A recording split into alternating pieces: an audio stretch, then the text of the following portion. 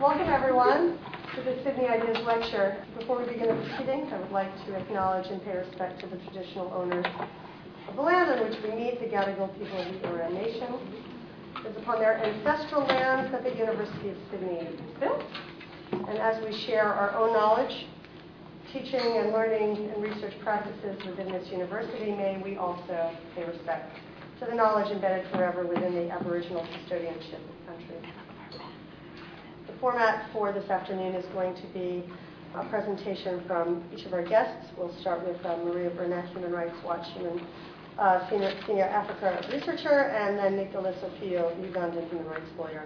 And we'll open it up to the floor of your questions. I'm really delighted to have these researchers and advocates here. We know that the University of Sydney has watched and followed, at least my students have watched and followed, what we've called the deterioration of rights here in our own country. And sometimes it's easy to focus on what's nearby and to lose a little bit of perspective. And I'm grateful that we have two really, really terrific and well-respected advocates coming to us from whom we can learn today. So I'll do bios first, and then I'm just going to let you guys take it away. So Maria Burnett covers Uganda, emerging human rights issues in Central Africa, and supervises work on Somalia and Kenya.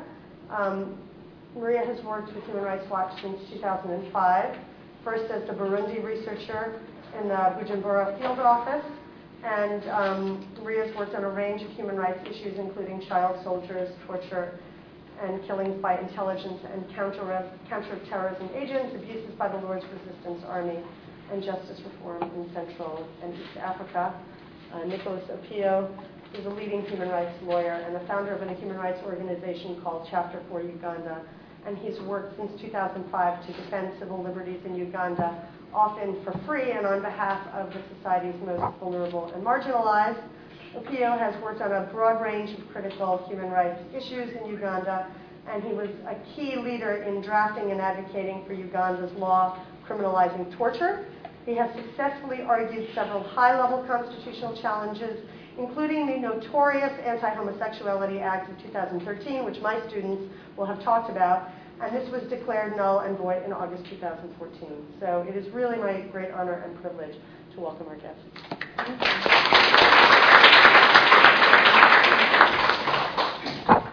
Thank you so much. I'm going to attempt to use this microphone and see how it goes. All right. Thank you all so much for coming today. I'm really grateful for the invitation, and I'm really happy to be here with my good friend Nicholas. We've come a long way, and it's our first time in Australia, so it's great to be here. And Nicholas actually ate a kangaroo pizza today, so I feel like he's fully indoctrinated now into life down under. So I thought what I would do is maybe describe a little bit of what brought me to Human Rights Watch and then talk a bit about my work at Human Rights Watch. I manage a set of countries, but I've been a researcher on a couple of different countries, and then I'll end on Uganda so Nicholas can talk a bit about the current human rights situation in Uganda. But I'm happy to take questions on anything afterwards, and I want to make sure we leave plenty of time for question and answer. So I started out as a low-income housing architect working in different low-income communities, largely in Africa, and found that over my time working as an architect, a lot of my clients had a lot of legal problems. And the truth is that what they needed was somebody to complain to the local government officials about their problems with access to water and access to electricity and access to other basic services. And so ultimately, after a bit of time as a journalist writing about those issues and a bit of time with Human Rights Watch very long ago, I decided to go ahead and pursue my legal studies and focus on international human rights law.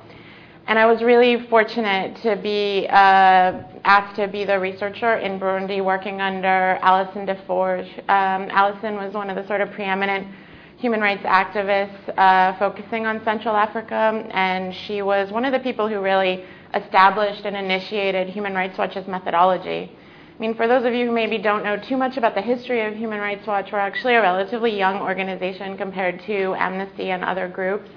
The organization was founded,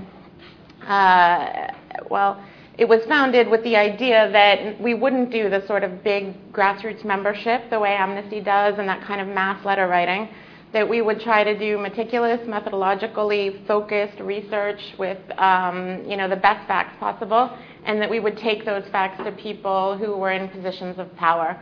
And so the goal has always been in our work to focus on stakeholders of various governments who had the power and the leverage to change situations and to improve human rights protections. And Alison's work was really groundbreaking. She was the person who wrote basically the canonical history of the Rwandan genocide, called Leave None to Tell the Story. She was a key witness at the International Tribunal for Rwanda. She testified in all of the genocide trials that went on there. She has been a longstanding advocate for justice and accountability for abuses in Central Africa. She also managed our work in Burundi, so I worked under her for several years. And she's actually the person who Human Rights Watch named the award that Nicholas is receiving from Human Rights Watch. They named the award after her, after she passed away in 2009 in a plane crash. So we come with her in mind and in spirit sort of all the time. I'll say also that I think Uganda and our work on Uganda, I eventually became the Uganda researcher after many years in Burundi, was another country that sort of holds an important place in Human Rights Watch history. Years ago we didn't have very many researchers. Right now we have about 25 researchers. We don't cover every single country in Africa. But Uganda is a country that we had worked on since the very early days of the Africa Division, largely because of the conflicts between the Lord's Resistance Army and the government of Uganda. So as many of you know, that conflict started in the late 1980s. It had a huge toll on the civilian population, abuses on both sides, and horrific setting in the internally displaced people's camps there. Human Rights Watch did a lot of work to document the situation for children who were being abducted by the rebels, to look at abuses by the Ugandan army, and push for those cases, the situation there, to be referred to the ICC. That's a long and complicated saga we could talk about more maybe during question and answer. But our work on Uganda has not ended now that the LRA war has shifted outside of Uganda and more into Central African Republic and South Sudan. Over my time of working on Uganda, which has been about the last 8 years, I think what we've noted has been a real deterioration in respect for basic rights. President Museveni has been in power since 1986.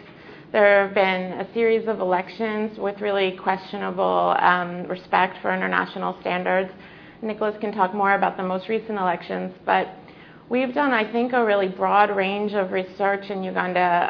I've been to pretty much every part of the country and looked at everything from, pretty standard rights abuses, frankly, things like torture and extrajudicial killings by various security units, to sort of more cutting-edge human rights issues, looking at, for example, the responsibility of mining companies to ensure that indigenous communities in the pastoralist part of Uganda and to ensure that the pastoralist communities would be able to give, free, prior, and informed consent as mining work was starting to take off in that region. We've pushed on, some new stakeholders, I think, for international human rights work. The World Bank, for example, to ensure that their loans to Uganda involved a real, very explicit discussion of respect for human rights, and to ensure that human rights would be respected in the projects that the World Bank and the African Development Bank would fund. And because Uganda is still donor dependent, about 18% of its budget comes from international donors, we continue to pressure those donors who fund various things in Uganda to ensure that they talk about human rights with the government and that they are concerned for human rights protections, particularly, for example, abuses by security forces. As many of you know, Uganda remains a really key ally for many Western countries in the war against terror. And we have longstanding concerns about abuses in the war on terror around the world. For those of you who are interested, I would encourage you to look at our website. Many countries feel that we pick on them in particular, but we actually do pick on all countries quite equally. We have done a lot of work on the United States and in Europe, on things going on right now, like the refugee crisis in Europe, but also, for example, on torture by the CIA and extraordinary renditions. We've had a long-standing effort to try to push for accountability for torture by the CIA. So this is not to pick on countries in Africa more than any other country. We argue that all countries need to be respecting these international conventions to which they have, signed up. So at this point, I would say that, Uganda is in a sort of delicate situation. The president is going to be inaugurated on May 12th. Historically, over the last several years, there's been a real challenge with public order management and abuses in the context of public order management. The government argues that, protesters are anti-government and are seeking to disturb the peace or are violent. In my work, I've tried very hard over the years to document each individual killing that has taken place in the context of public demonstrations in the last several years in Uganda. And despite what the chief of police and others have said, we just haven't found evidence that protesters were, seeking to use lethal force against security forces. In many cases, we have at least a couple of cases of children who've been killed while hiding inside their homes. We, continue to push for the government to investigate and hold individuals responsible. We frequently are asked the question, Human Rights Watch, you come with all of this evidence, you report your thing, but what really changes? And, it's a valid criticism that in certain contexts, advocacy and change remains extremely difficult. We have a lot of access in Uganda, and I do give the government credit for not barring us access. Governments in the region do that with some regularity, and the government of Uganda does deserve credit for being willing to take the scrutiny that we have been dishing out over the years. That being said, I think that the fight for justice and accountability in this context where we have a sort of slow suffocation of basic rights and a governance situation that is basically about keeping the current president in power to some extent, potentially at all costs, advocacy is a real challenge. And in that context, I would say that the important thing that we can contribute is to create an accurate historical record to ensure that the names of victims are recorded, that the incidents and the evidence is gathered, that I have all the post-mortem reports so that, potentially someday there'll be openings for justice and accountability and that we'll be able to see witnesses, heard before a court of law. And also so that the truth is that we all know exactly what went on, that the propaganda of all sides and that politicians doesn't sort of overwhelm the truth in any one of these settings. So our advocacy continues, and I do a great deal of advocacy with the Ugandan government and with Uganda's parliament, but despite some substantial odds. On a personal note, we spend a lot of time with people who are in, very difficult situations. It's not easy to show up when someone's child has just been shot and sort of ask them to recount what happened that day, and then ask them, 3 years later, whether they're willing to be interviewed or make a film about how they feel about it. Many of them feel like they've been forgotten, that the government doesn't care about them. They sometimes are under pressure from family or others to sort of drop calling for justice and drop participating. And so it's been really important for my own well-being, and I think for the victims with whom I interact, to know that there are good lawyers who are willing to help them push for justice. And as I said, it's not that we always think that we will be successful, but we think that it's important to keep trying. And I would say persistence is a really critical component of our daily jobs. So in that context, Nicholas and I have worked together a lot. He's one of the few lawyers in town who is willing to work pro bono on cases that are not particularly popular and are frequently controversial. And it's been really important to be able to encourage victims to go to lawyers like Nicholas and to tell their stories so that we can potentially push for them in the Ugandan courts, push for them in the East African court, push for those cases to come before the African Commission, to really exhaust the range of remedies that are available, and to continue to try to ensure that the truth can come out and individuals will be held accountable. So I will mention maybe also that, as I said, I work on Kenya and Somalia. That means that we work in a context where international humanitarian law is applicable in Somalia, which is a very different situation. So Human Rights Watch does a lot of work in very active conflict zones, and I would say that's quite distinct from the kind of work we do in settings like Kenya and Uganda. Somalia work is very difficult. Security for our researchers is very difficult. But we keep doing it with sometimes, I would say some serious limitations because of security, both to our staff and to the people we want to interview. And I think the security of the people we want to interview remains a really massive priority and weighs on me sort of constantly, because we can't protect them once we leave. So reprisals remains, a really serious concern. Across East Africa, I would say, our greatest concern that's sort of cross-cutting are these government attacks on civil society. We've seen each government basically in the region make efforts to amend NGO laws to constrain the space for civil society. Ethiopia has some of the most restrictive laws on the books in the world, controlling how civil society can operate, where their funding can come from. And the allegation is that civil society is, funded by foreign agents and not indigenous and, the product of opposition forces or even terrorist threats. And Kenya has pending some similar laws on civil society space. In Uganda, we have a new law that's just been passed, which Nicholas can talk about. I think it's a really important issue. I mean, for those of you working on human rights issues, looking at how civil society is allowed to operate or not allowed to operate is an issue that touches on pretty much any human rights issue. Because if civil society, local civil society, international civil society can't function, it's really devastating to free expression and access to information. And I think it's probably the single greatest challenge, cross-cutting challenge we face in our region. But it's not only true in East Africa. Russia and other countries have really led the charge on that. And troublingly, I think access to information, maybe with social media and all of that, has been expanding. But at the same time, it also means that we see leaders learning from each other about how to crush the space for human rights activism.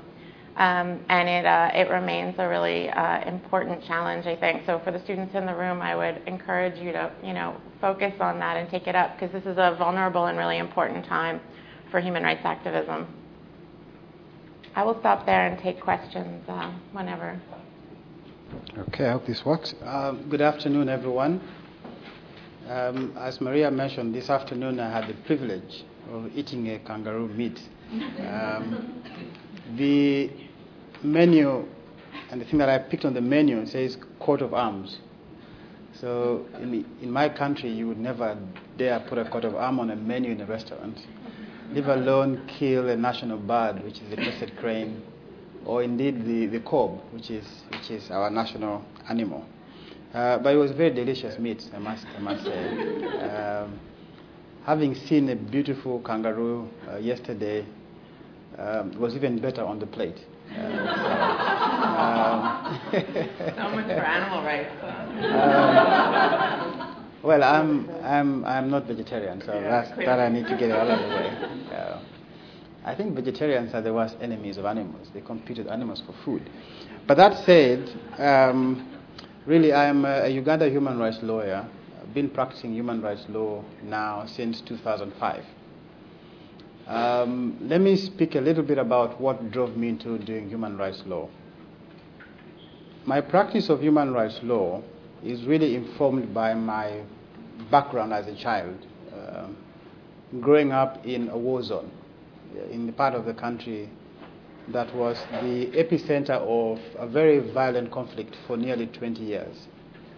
I grew up in this conflict between the Lord's Resistance Army. As many of you may know, is a very brutal rebel group that was involved in abduction of children in northern Uganda, forceful conscription of people into the rebel ranks, massive killings, destruction of property, and so many other crimes. So I grew up in that sort of environment, witnessing some of the most atrocious things that a child can ever see. I jumped over dead bodies in the morning to go to primary school after a night of killings. I saw my own sister being abducted into rebellion and spending 8 years as a sex slave in the rebel group. Luckily for us, she came back. I saw my father being beaten, frog-marched and beaten by government forces. I saw a whole community being displaced into what was called internally displaced people's camps, or IDPs. These were really large camps created in which people were asked to congregate. The conditions in those camps were extremely deplorable. People died in hundreds because of all kinds of diseases. So I grew up in that sort of environment as a child. And I was extremely very bitter because what I was reading in literature and hearing on radio was quite different from my lived experience as a child. And that made me extremely bitter. So initially I wanted to be a journalist, because I would listen to the BBC growing up as a child. And I thought, look, this is nice. This is a good way of telling my story. So I began to write letters to the editor in the newspapers. I began to get involved in doing a lot of debates around schools. But it occurred to me that complaining about it and writing about it only wouldn't help me solve the problem. I was then inspired to go to law school. And I went to law school in 2000, the year 2000. And every year of my university holiday, I didn't spend time in the city. I went back to the village to work with very poor people to teach them about human rights, to teach them about their responsibilities, to help women groups to know what their rights are in the law of succession and many other land rights and things like that. So that is what really inspired me to become a human rights lawyer. And I have been practicing human rights law since 2005. I now work for a human rights group in Uganda called Chapter 4 Uganda. Chapter 4 is the Bill of Rights in our constitution. So this organization is named after the Bill of Rights. The primary work that we do is providing legal services to the most vulnerable and poor people in our country. We do that for free. We mobilize resources from around the world. But enough said about me. Let me now talk about Uganda as a country. Many of you perhaps, if you have heard about Uganda, know that Uganda is one of those small countries in East Africa, a country that got its independence from the British in 1962. A country that from 1962 to 1986 was blighted with armed conflict and violent overthrow of governments. Many people abroad know about Idi Amin everywhere I go. Idi Amin was a dictator in Uganda in the 1970s. But governments since 1962 have only been changed by means of a coup. That is to say that the country has never seen a peaceful transfer of power. Now, in 1986, a new rebel group took over power and has remained in power since then. So for the last 30 years, we've had one head of state. The important thing about that is, first of all, it is ensured that Uganda is a fairly peaceful country. We don't have active rebellion within the boundaries of our country. The only rebellion that we had has now been exported to another country. So the LRA is now fighting and doing the same things that they were doing in Uganda, in Central African Republic, and parts of the Democratic Republic of Congo. So Uganda is fairly peaceful as a country, and has had a fairly stable economic growth, at least if you believe the figures that governments give you. It will indicate that we have had stable growth of our economy and over time. But that is only as far as the good things go, because I think, in my view, there is what I think is a perversion of electoral processes by not just Uganda, but a couple of African leaders who, like in Uganda, organize election after every 5 years. Okay? So we have elections. It's beautiful, right? After every 5 years. It looks like a democracy. But in fact, these sort of elections are far from a democratic process.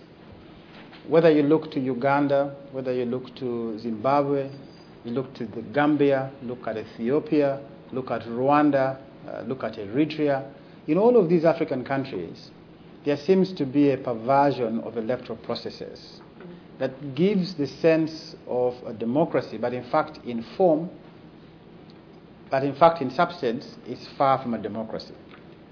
It's an election that is characterized by massive vote buying, the use of resources to buy votes. It's an election that is characterized by widespread intimidation of the opposition. These are elections that are carried out in the context of restrictive civic space and the undermining of fundamental human rights. That is exactly what has happened in Uganda. So you might think elections are good, we have elections after every 5 years, but in fact, in substance, it is very far from a democratic process. Uganda had its big election just in February of this year. That election has been characterized by all international election observers as falling short of meeting international standards because it was characterized by the things I have mentioned. The leading opposition leader in the country was arrested on election day and kept under house arrest for 45 days without a charge. Even when the restrictions have been lifted, he's unable to move freely in the country because everywhere he goes he's being followed by armed men.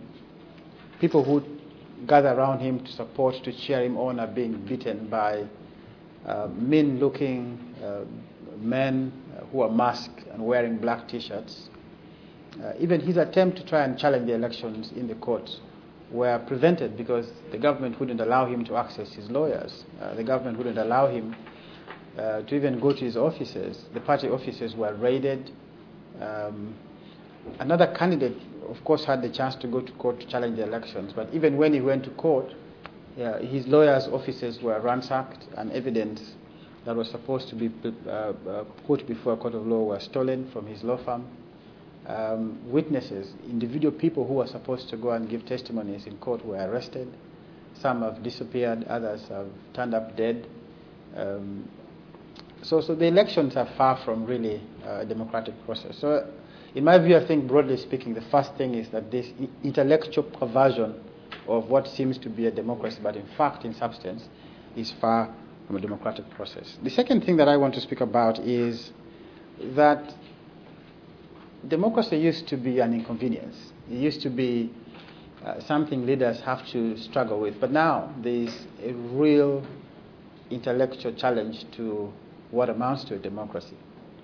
There is this false sense that people are being asked to choose whether they want a democratic government or they want a benevolent dictator. It's between elections and having social services. The example that many of these African leaders use, including my own leader, is for the people to make a choice between what is now seen as the Singapore model of a hugely successful country in terms of economic development, good infrastructure, fairly good schools. And said, do you want that or do you want democracy? In fact, democracy is now being viewed as disruptive, and therefore it is less and less becoming an attractive option. In many countries, there are now even suggestions of having these leaders serve in power for as long as they want. So the core thing that defines democracy is now under challenge. And Uganda is not any different. We are being reminded, for example, about our past, and that in the past you had insecurity, now you have peace, you have economic development. What more do you want? You should feel happy about roads being constructed and things like that. So I think that is what is happening. The third one is really the clever use of legislation as a tool for entrenchment of autocracy. That's a bit scary. The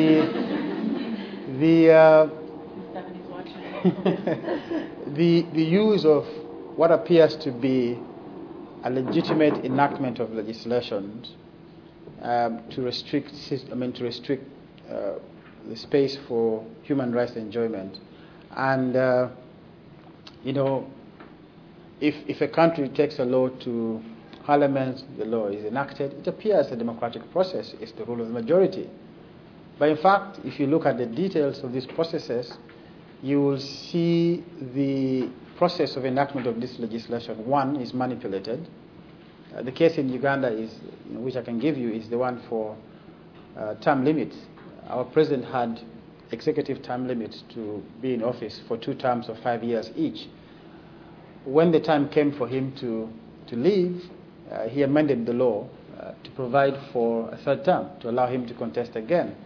But in the process of amending the law, what he did was a very clever process. I don't know if it's clever, but quote-unquote clever, is to pay members of parliament actually with money, 5 million shillings, which is about, $2,000, each member of parliament, for them to amend the constitution to allow him to contest for a 3rd term. So a process that was really a corrupt process was then packaged and presented as a legitimate concern of the people of Uganda through their elected leaders. So what you see now is the use of legislation to restrict the space for human rights and to entrench autocracy. And in Uganda, we've seen this manifest itself in the enactment of several legislations. The most recent of them being the NGO Act, which is the Non-Government Organizations Act. Government passed this law, which essentially really restricts the space for civic organizing substantially, and reduces that space to a permit system. In effect, if you want to run a charity, you must seek the permission of government. You must have a permit to organize as a civil society organization. If you organize without a permit, that is a crime that can attract prison sentence and heavy fines. In granting you the permit to organize and in revoking the permit, they have very wide discretion.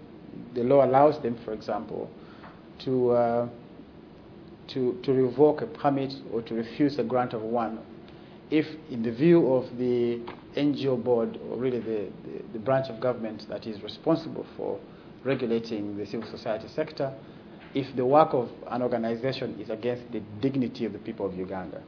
Now, it's difficult to know what is against the dignity of the people of Uganda. It is very wide discretionary power. They can also refuse registration or revoke your registration on grounds that it is in public interest to do so. So it is really a law that appears legitimate. The process of enactment appears to be going through elected leaders, but in effect, it's a process that only entrenches dictatorship. The second example is the Public Order Management Act, a law that essentially provides for anybody seeking to challenge government by means of demonstration or procession to in effect seek the permission of the police to do so. The wording of the law is that you must inform the authorities, but in practice that is translated to mean actual permission. So you cannot demonstrate, you cannot have a public demonstration unless you have the permission of the Inspector General of Police. The third one really is the targeting of minorities. In the case of Uganda, there have been different minorities at different times of our history that have been used as a political pawn in this big game. First, you have ethnic minorities, people who either find themselves in remote parts of the country or in parts of the country where you have mineral resources. In the case of Uganda, there are really 2 tribes that come to mind. The first is the Batwa. The Batwa are forest people whose entire life is around the forest. But because there was a big World Bank funding for tourism, for the preservation of mountain gorillas, the entire Batwa community were removed from the forest and have been rendered landless. As an ethnic minority, their entire culture, their very fabric of their culture is being destroyed. They are landless, they have no place to call their own community. The second group really has been sexual minorities. As many of you perhaps know, the Ugandan population is not very welcoming to people with different sexual orientation, lesbians, gays, and transgender. The argument that is common is that it is against African culture, that it is against Christian values, and that there is such a thing as a gay agenda to recruit people into homosexuality and turn them into lesbians and gays and transgender. These myth, or what I call really misrepresentations, is being peddled by Christian fundamentalists, majorly from the United States, who argue that homosexuals are after children, they want to sodomize children. But that argument has been used in a game of politics. Each time somebody wants to get elected to office, they kind of jump onto this issue and present this as a rallying point for elections. The last one, really, before I can turn it over to you all for questions, is the question of the central role of Uganda as a country in the fight against terror. Uganda is a very important player in the region in the fight against terror, and a very key ally of the West. And I hope by West I also include Australia and the US in the war against terror. It is seen as the leader in the region in the fight against terror. And in fact, they have done some commendable jobs across the region. Uganda has had boots on the ground in 4 different countries over the last 15 years. We were the first country in Africa to deploy in Somalia to fight Al-Shabaab. Since then, of course, other countries have joined, but Uganda was the key and the first country to deploy troops in the ground to fight Al-Shabaab. Uganda has been the country that has kept the government of South Sudan in power over the last 18 months. We have deployed actively in South Sudan. We have also deployed to fight in the Eastern Democratic Republic of Congo.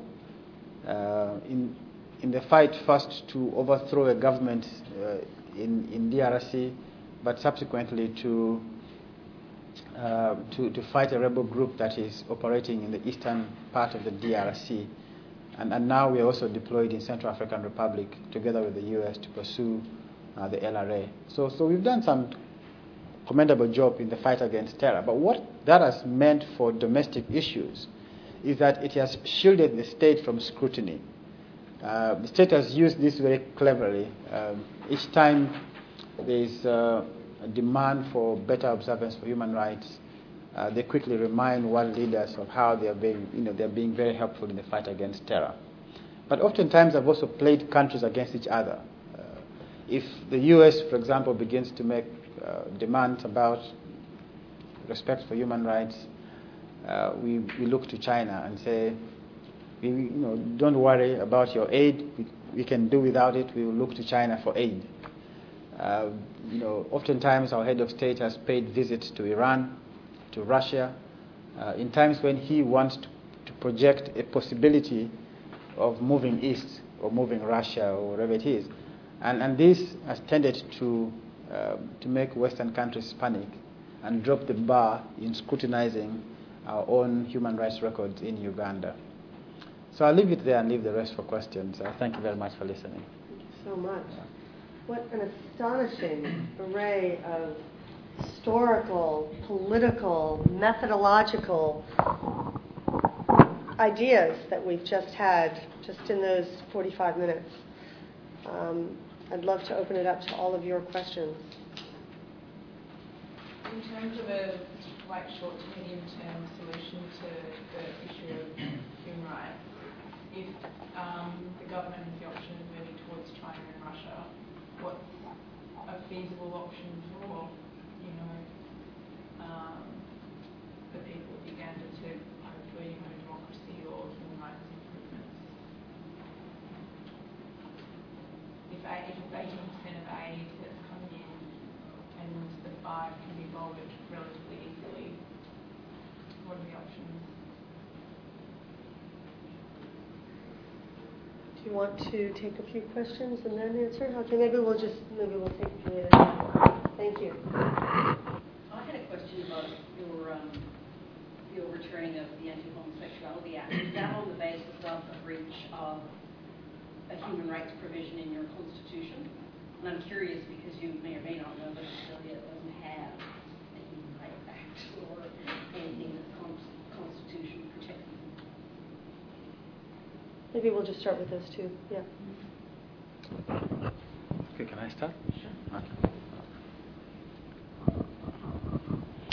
Well, thank you for your questions. Sorry, I didn't get the names of people who asked, but so I just address you as a lady or gentleman. What are the short-term and long-term options for the people of Uganda? Well, fundamentally first, I think the point that has to be made is that the primary duty of demanding for more democratic society rests with the people of Uganda. Nobody else is going to come and give it to us. It is our duty, it's our responsibility to demand of our leaders better accountability, more respect for human rights, and a democratic government. So we acknowledge that that is the first line that we have to use in defending human rights and asking for more accountability. But we are also cognizant of the fact that we now live in a global world, global community, where an attack in Sydney by a terrorist group has an impact in world capitals, miles away, oceans away, or seas away. We are aware that a financial meltdown in Washington, D.C. impacts the global economy, that Uganda is a member of that global community, and that it has to live by and abide by the values of that global community. And in return, the global community have a responsibility in ensuring that they demand that Uganda lives by those values. And that because of this interconnectedness and interdependence between and among states, foreign governments have a responsibility, because Uganda, as you've been told, is still dependent on aid, largely dependent on aid. Our development budget is largely funded grants and loans from different foreign capitals, the World Bank, China, all manners of powerful countries across the world. Those countries have a responsibility to make sure that their aid is not used for entrenching undemocratic practices, that their aid and support is no excuse for people turning a blind eye to democratic concerns of ordinary Ugandans. Because ultimately, a more democratic Uganda is a better global actor than a less democratic Uganda. So I think that for me is what I see as our role, but also what I think is long-term in terms of what can be done to ensure better democracy. The second one is about the Anti-Homosexuality Act. First, it is important to note that there are two sets of laws in Uganda. You have the 1950 British legislation of having sex against the order of nature. Now, I don't know what it is to have sex against the order of nature, but that sort of law has been in our law books since 1950 and still is on our law books.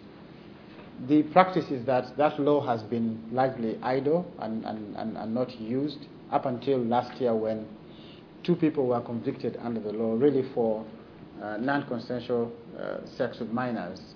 That's the first set of laws and still exist on our law books.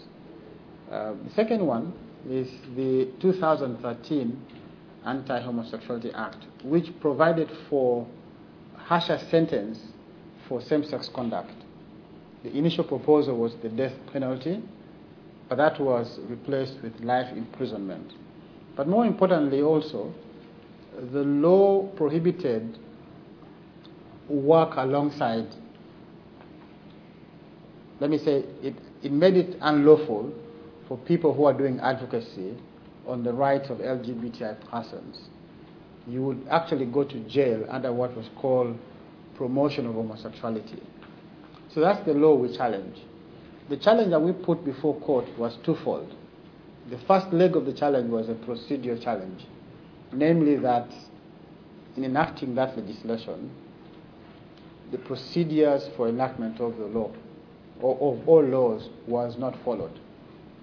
Namely that there was no quorum in the House, because to enact legislation, our law requires that you must have at least two-thirds majority in the House.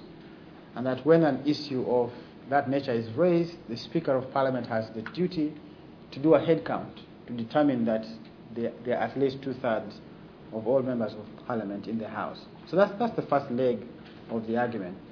The second leg of the argument that we put before the court were a range of human rights violations: the right to privacy, non-discrimination, the right to access to health, the rights of minorities, and a whole range of other issues. But what the court did was to take the easier route, to determine whether this law was unconstitutional purely on a procedural and technical ground.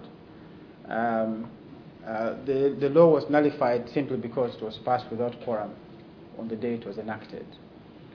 What that meant was that the court missed an important opportunity to once and for all determine whether every Ugandan has the same right and protection under the law, irrespective of their sexual orientation. But at individual levels, what that did was to allow people who are being investigated and being prosecuted under the law to gain temporary freedom. All those cases were dropped. All those investigations were also dropped, and people gained temporary freedom, but left open the debate whether, under our Constitution and the Bill of Rights, we have equal protection under the law for everybody. Yeah, just briefly, I'll say that, for good or for bad, I think on your question, President Museveni cares a great deal about his international reputation. And I think part of his desire to keep the Ugandan military involved in regional conflicts is to keep Uganda as a sort of critical regional and international player.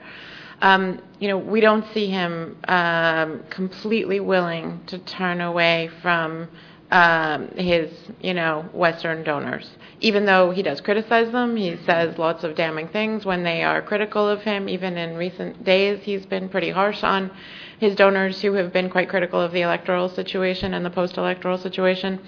But the truth is, he loves his reputation with the U.S. military at a deep level. And his own son was trained in the United States. Many of the highest-ranking generals in the country had military training in both the U.S. and the U.K. The U.S. military comes through frequently and puts many medals on their chests. The head of the chief of the defense forces in Uganda has been brought into the U.S. Army Hall of Fame. There's a deep relationship between the U.S. military and the U.K. military and the Ugandan military. As many of you know, AFRICOM, this African command that the U.S. Has established in the last few years, has yearned for partnership across Africa, and Ugandans have been by far the most willing and the first ones in line time and time again for a whole range of reasons, I think some more problematic than others. So while I think there are, sort of threats to turn to other partners around the world who may be less interested in Uganda's human rights situation, I don't think it's as dire as some of the news reports sometimes make it sound. And the evidence of that is actually probably in the Anti-Homosexuality Act, where, in my time of working on human rights issues, it was pretty much the only time, sadly, where we saw all of the international partners operating in Uganda come together and really assertively stand for a human rights issue. And while I believe firmly that they were standing up for, what was right and good under human rights law, they clearly were under a great deal of pressure from their own domestic constituencies in their own home countries who cared about the rights of LGBTI Ugandans and who wanted their governments to stand up. So, it's the first time, for example, that the Norwegian ambassador to Uganda was getting, constant phone calls from LGBTI Norwegians asking what Norway was doing about Uganda's anti-homosexuality law. So they were standing up for a good reason, but they were standing up because of what they felt was, their own domestic pressures. And the result of all of that was that they were extremely engaged, extremely critical, and pushed a lot. And I think there's no doubt that all of that international pressure, including calls from people like, Obama and Clinton over the years, but also a whole range of other world leaders, led to the constitutional case actually having a hearing. Because there's no also doubt that that case jumped the queue in a phenomenal way after all that pressure. In my time of working on Uganda, there have been over a dozen really critical challenges on human rights grounds filed at the Constitutional Court to a whole range of very problematic laws. The anti-terrorism law, the NGO, the previous NGO Act, not the recent one, but the old one. I mean, you can just list them down the line. There are so many important human rights challenges before the Constitutional Court. None of them have been heard in the last 7 years. I mean, an average case would wait more than 5 years before that court. So suddenly we have this amazing situation in which the president signs a law in February and there's a hearing in August. It was remarkable. So I think that it's important to realize that despite some of the rhetoric around President Museveni's, threats to go off to Iran to get money for his refinery and other things, when there is a real clear coming together amongst the Western donors to put pressure on him, he tends to find ways, although as Nicholas said, that ruling was on procedural grounds, which saved everybody a great deal of faith about needing to address the substantive rights issues. Actually, mine is not a question, it's more of actually thanking my brother here for coming here and sharing the story of Uganda with the rest of me. I come from northern Uganda, and I had the opportunity to work with the camps in northern Uganda. And currently, actually, I'm working with families like families in northern Uganda. I started up a charity that is supporting child-age families in northern Uganda, and recently during the election, I was really in Uganda, and particularly in Opiyo, at the time when the district the district, which is actually the district that I come from, the way that is from Kipkum, but it's like my mom is being in and live in Opiyo. So it was actually a very dramatic moment. I didn't get to attend the rally because I was somewhere else, but the nurses that were involved, and I know them because I know them very well, and I spoke to them after everything. And the human rights abuses in Uganda is real, and the world doesn't really get to hear more about it often. And also people like Opiyo who have experienced it, lived, and a person like me was what they carried the burden of 100 children, women, and community members who've seen them who lived with them and felt the pain. It's something that is real, but then this issue globally doesn't come to the world. Like when I came to Australia and I was talking at a number of workshops, like a lot of people were actually agreeing about the war in Northern Uganda. They didn't know anything about the war system now, and I was a little bit like, wow. A war that has caused so much pain to people, where so many people died, and the world does not know about it. I was very disappointed. So for me, it's not really a question, it's more of a thank you for being really giving good accountability of the human rights situation in Uganda. And I have myself received a number of things being poisoned, while I was there for speaking out. And because I've been doing a lot of presentation at the UN assemblies in different places where I've been going to talk. And recently, while in Uganda, I was giving my opinion on the political situation, and I remember one of the security officers actually telling me, he said, Mercy, if you continue talking the way you're doing, your organization will be closed in this district. So basically, I shouldn't talk, I shouldn't comment, I shouldn't criticize the government. Otherwise, the work that I'm doing to support vulnerable children will be stopped. So that's the reality in Uganda. And again, thank you so much for that share. My name is Tony. I'm also from Uganda. And I want to thank you from Nicholas for coming and highlight the issue of human rights. But I would like you to tap into your understanding of the issues of International Criminal Court and how President Museveni is being summoned there. Rather one side, as you say, is so tuned into international events. When you talk about international events, it tends to be the daddy, whereas when it comes to the issues of International Criminal Court, he is one of the African leaders who are trying to set a precedent for African countries to pull out of the ICC. And in in that light, maybe you could also comment on the recent case in ICC about the Kenyan president, the vice president. Those two cases, although they have been dismissed, what's the option for Kenyans? Those who know the affect their people during that 2007 post-election violence.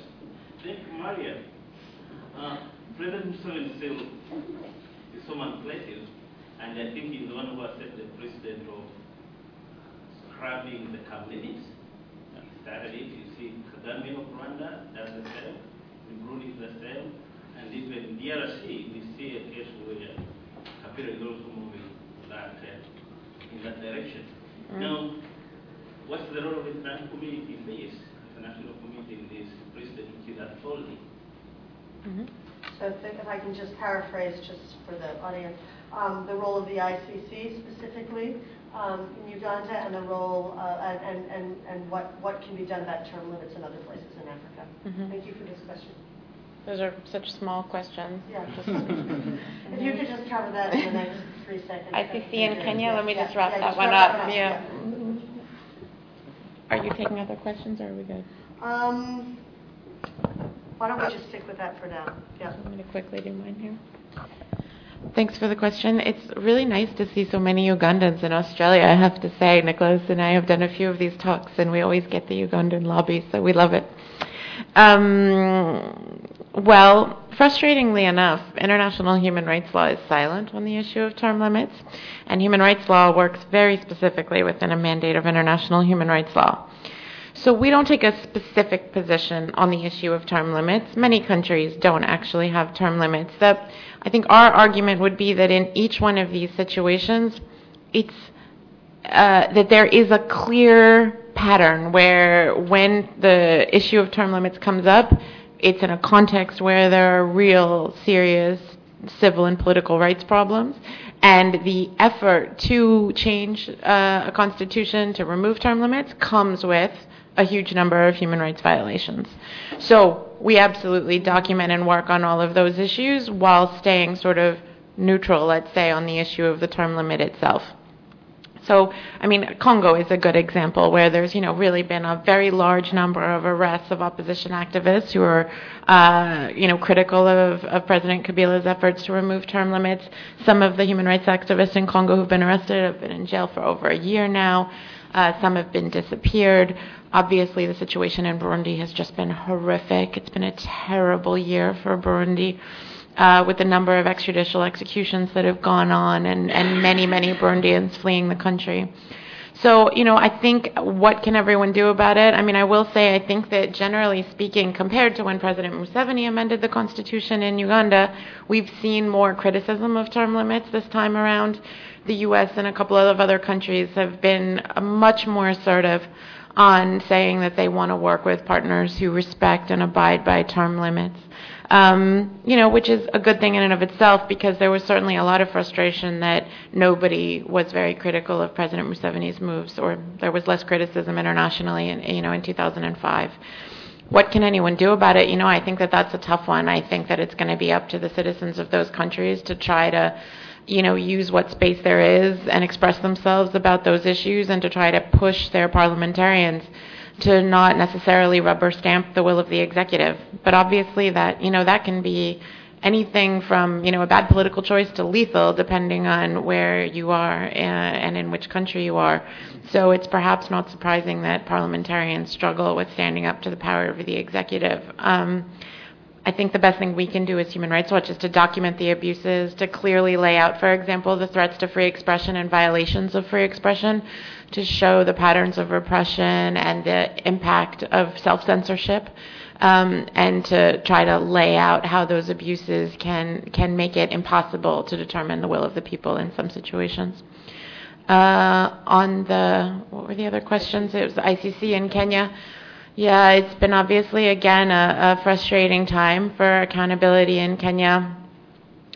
As far as, possible paths forward, it's, I think, looking relatively bleak, I won't lie. We hope that there'll be some efforts at reparations. There have been some, President Kenyatta has made some commitments to reparations to victims of the post-electoral violence. And so at least that would be a starting place.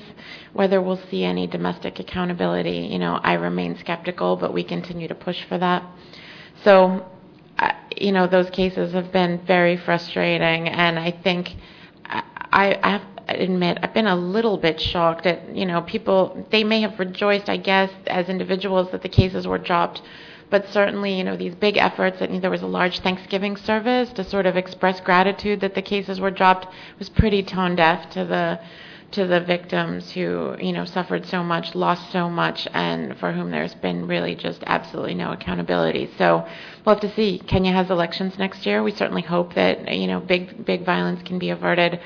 But Kenya remains really, I think, quite, just precarious to me, given the longstanding grievances that remain, that predated 2007, but continue to this day, and if anything, have sharpened since that violence. So I won't oversimplify it.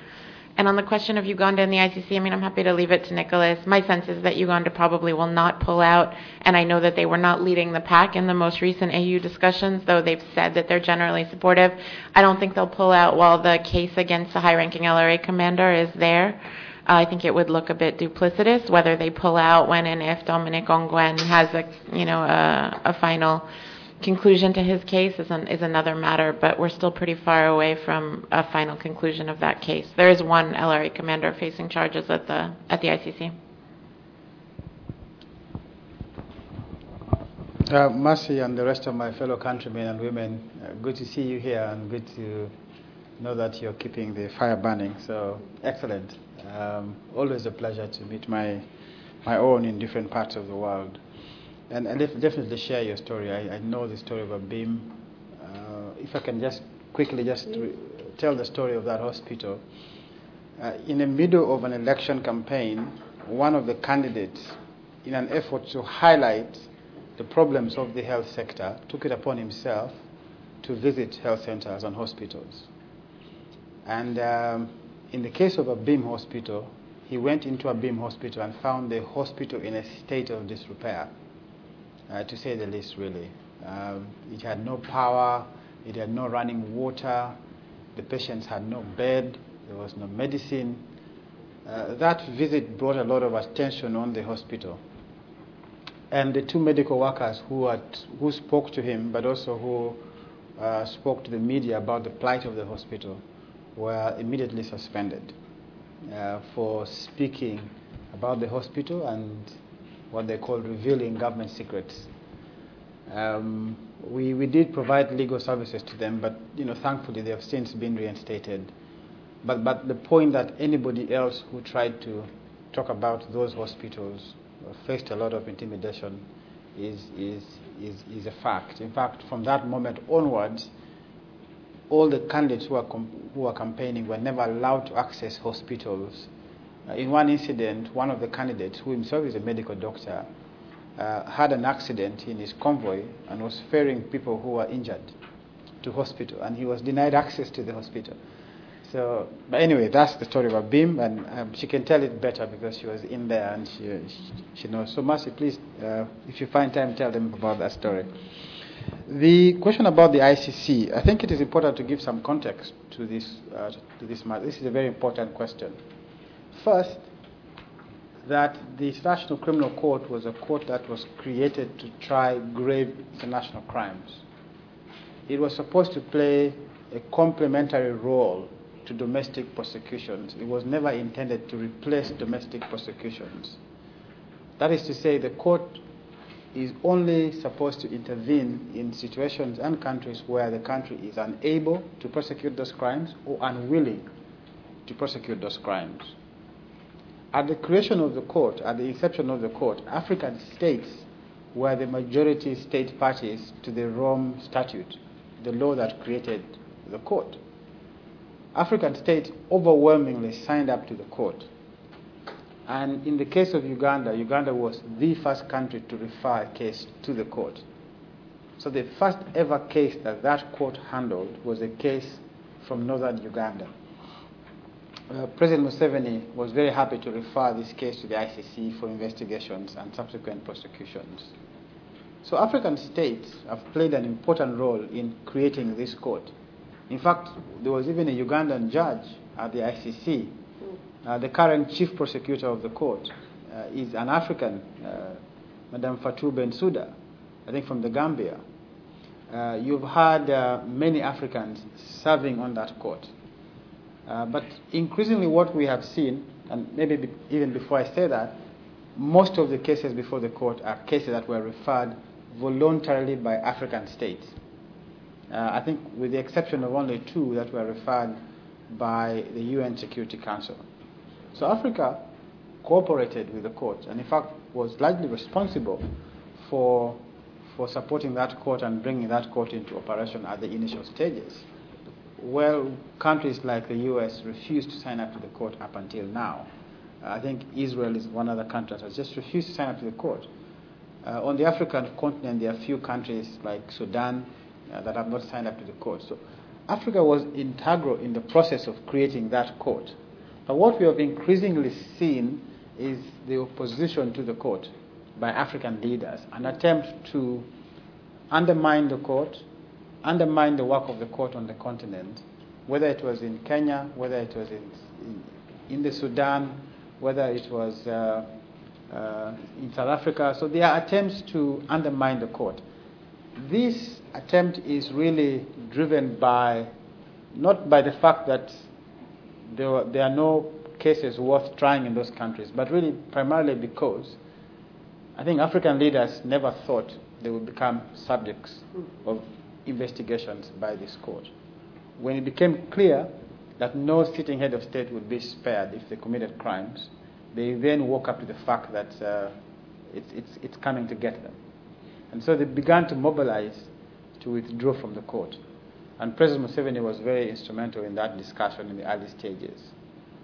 So when the Kenyan head of state found himself before the court, the Sudan head of state found himself before the court, the former head of state of Ivory Coast found himself before the court, it became clear that they were a target. They were possible suspects before the court.